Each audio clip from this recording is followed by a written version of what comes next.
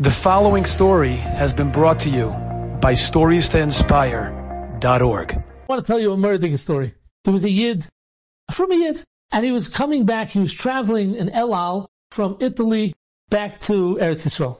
And he was standing on line by the counter, and there was 3-4 people in front of him. And he saw behind him tons and tons and tons of Israelis, students. He found out from one of them that they're all medical students.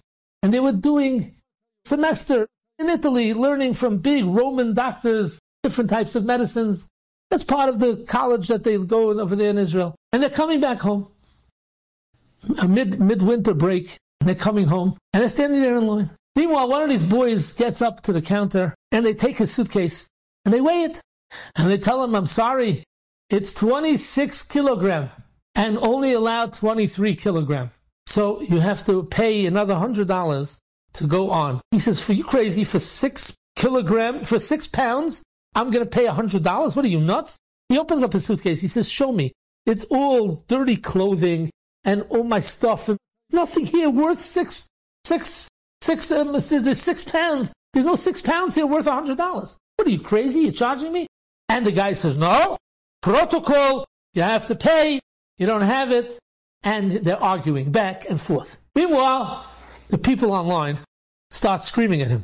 And they say, no, come on, you're wasting our time. Let's go pay the $100, move on.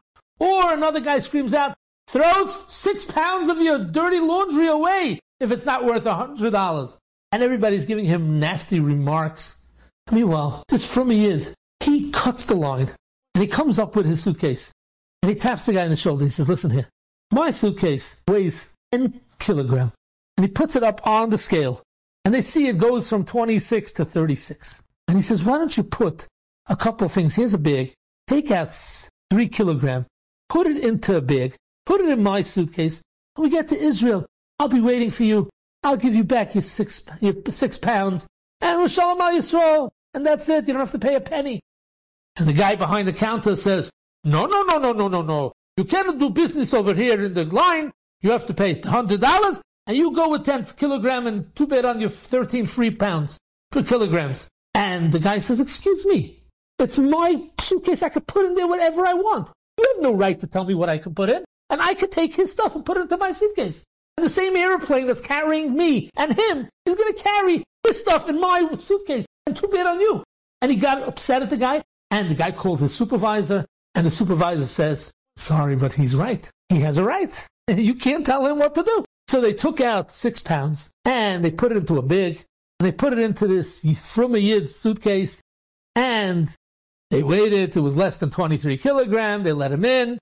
And then eventually the Yid went back into line. He didn't cut anybody. He waited.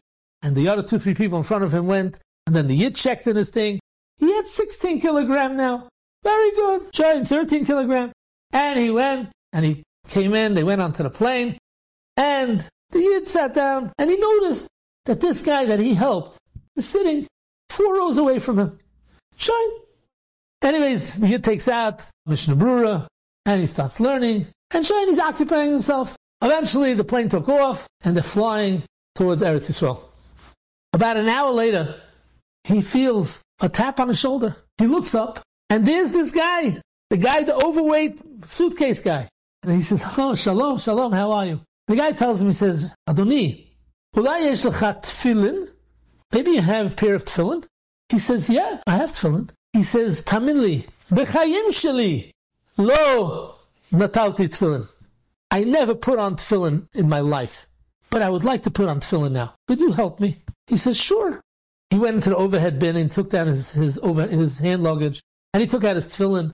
And he gave him the tefillin. The guy says, Lo, slicha, ta lo mevin. Ani lo yodea pashut ech lasim et zeh. I don't know how to put it on.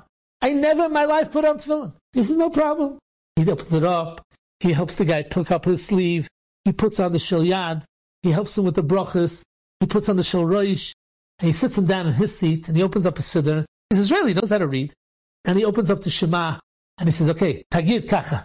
Shema Yisrael. And the guy says after him, Hashem Elokeinu Hashem Echad, v'ahavta, v'hoya, v'yomer. The guy said that the tefillah, the ganze Kriya Shema, and he's wearing tefillin.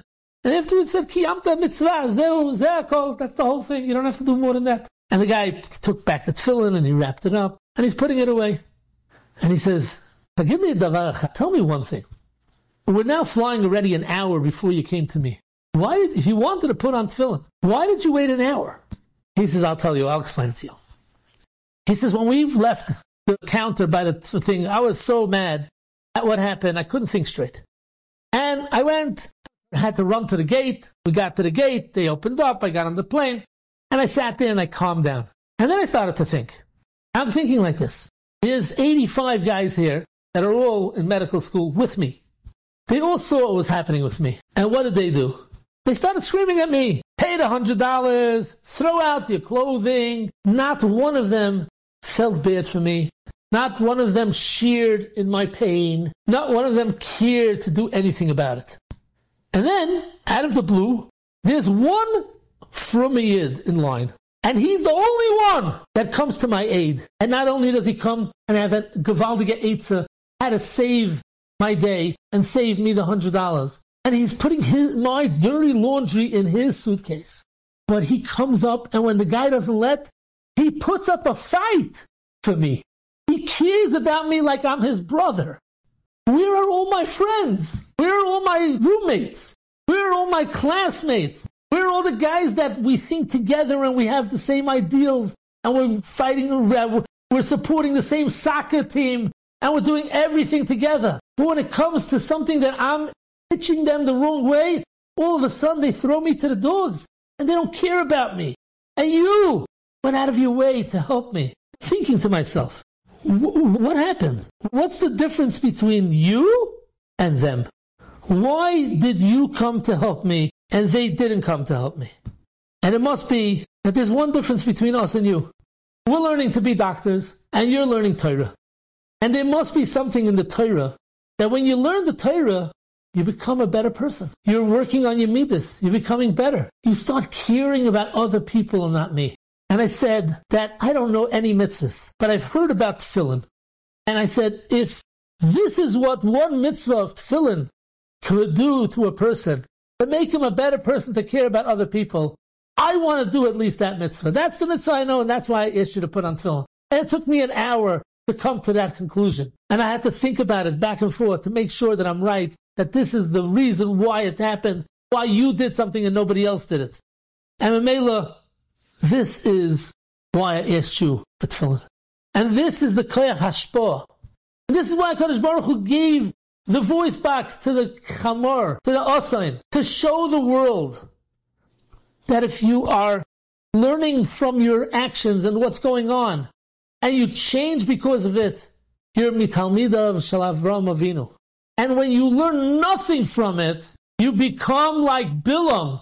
Like the chamor shel Bilam did something and the Bilam became just like the chamor. Nothing changed. And this is a critical lesson. And this is what the Zohar means. That HaKadosh Baruch Hu had to create a special bria for one reason. And that reason is that we should learn from the story. And what are we learning from the story? We're learning from the story that you have to be mushba and change when you see something. And change from the Torah that you're learning to become a better person. And if we do these things, we come to our shleimus, and we'll be zeicha to bring Mashiach Tzidkeinu Meher V'Yameinu Amen to Shabbos. Thank you. Enjoyed this story? Come again. Bring a friend. StoriesToInspire.org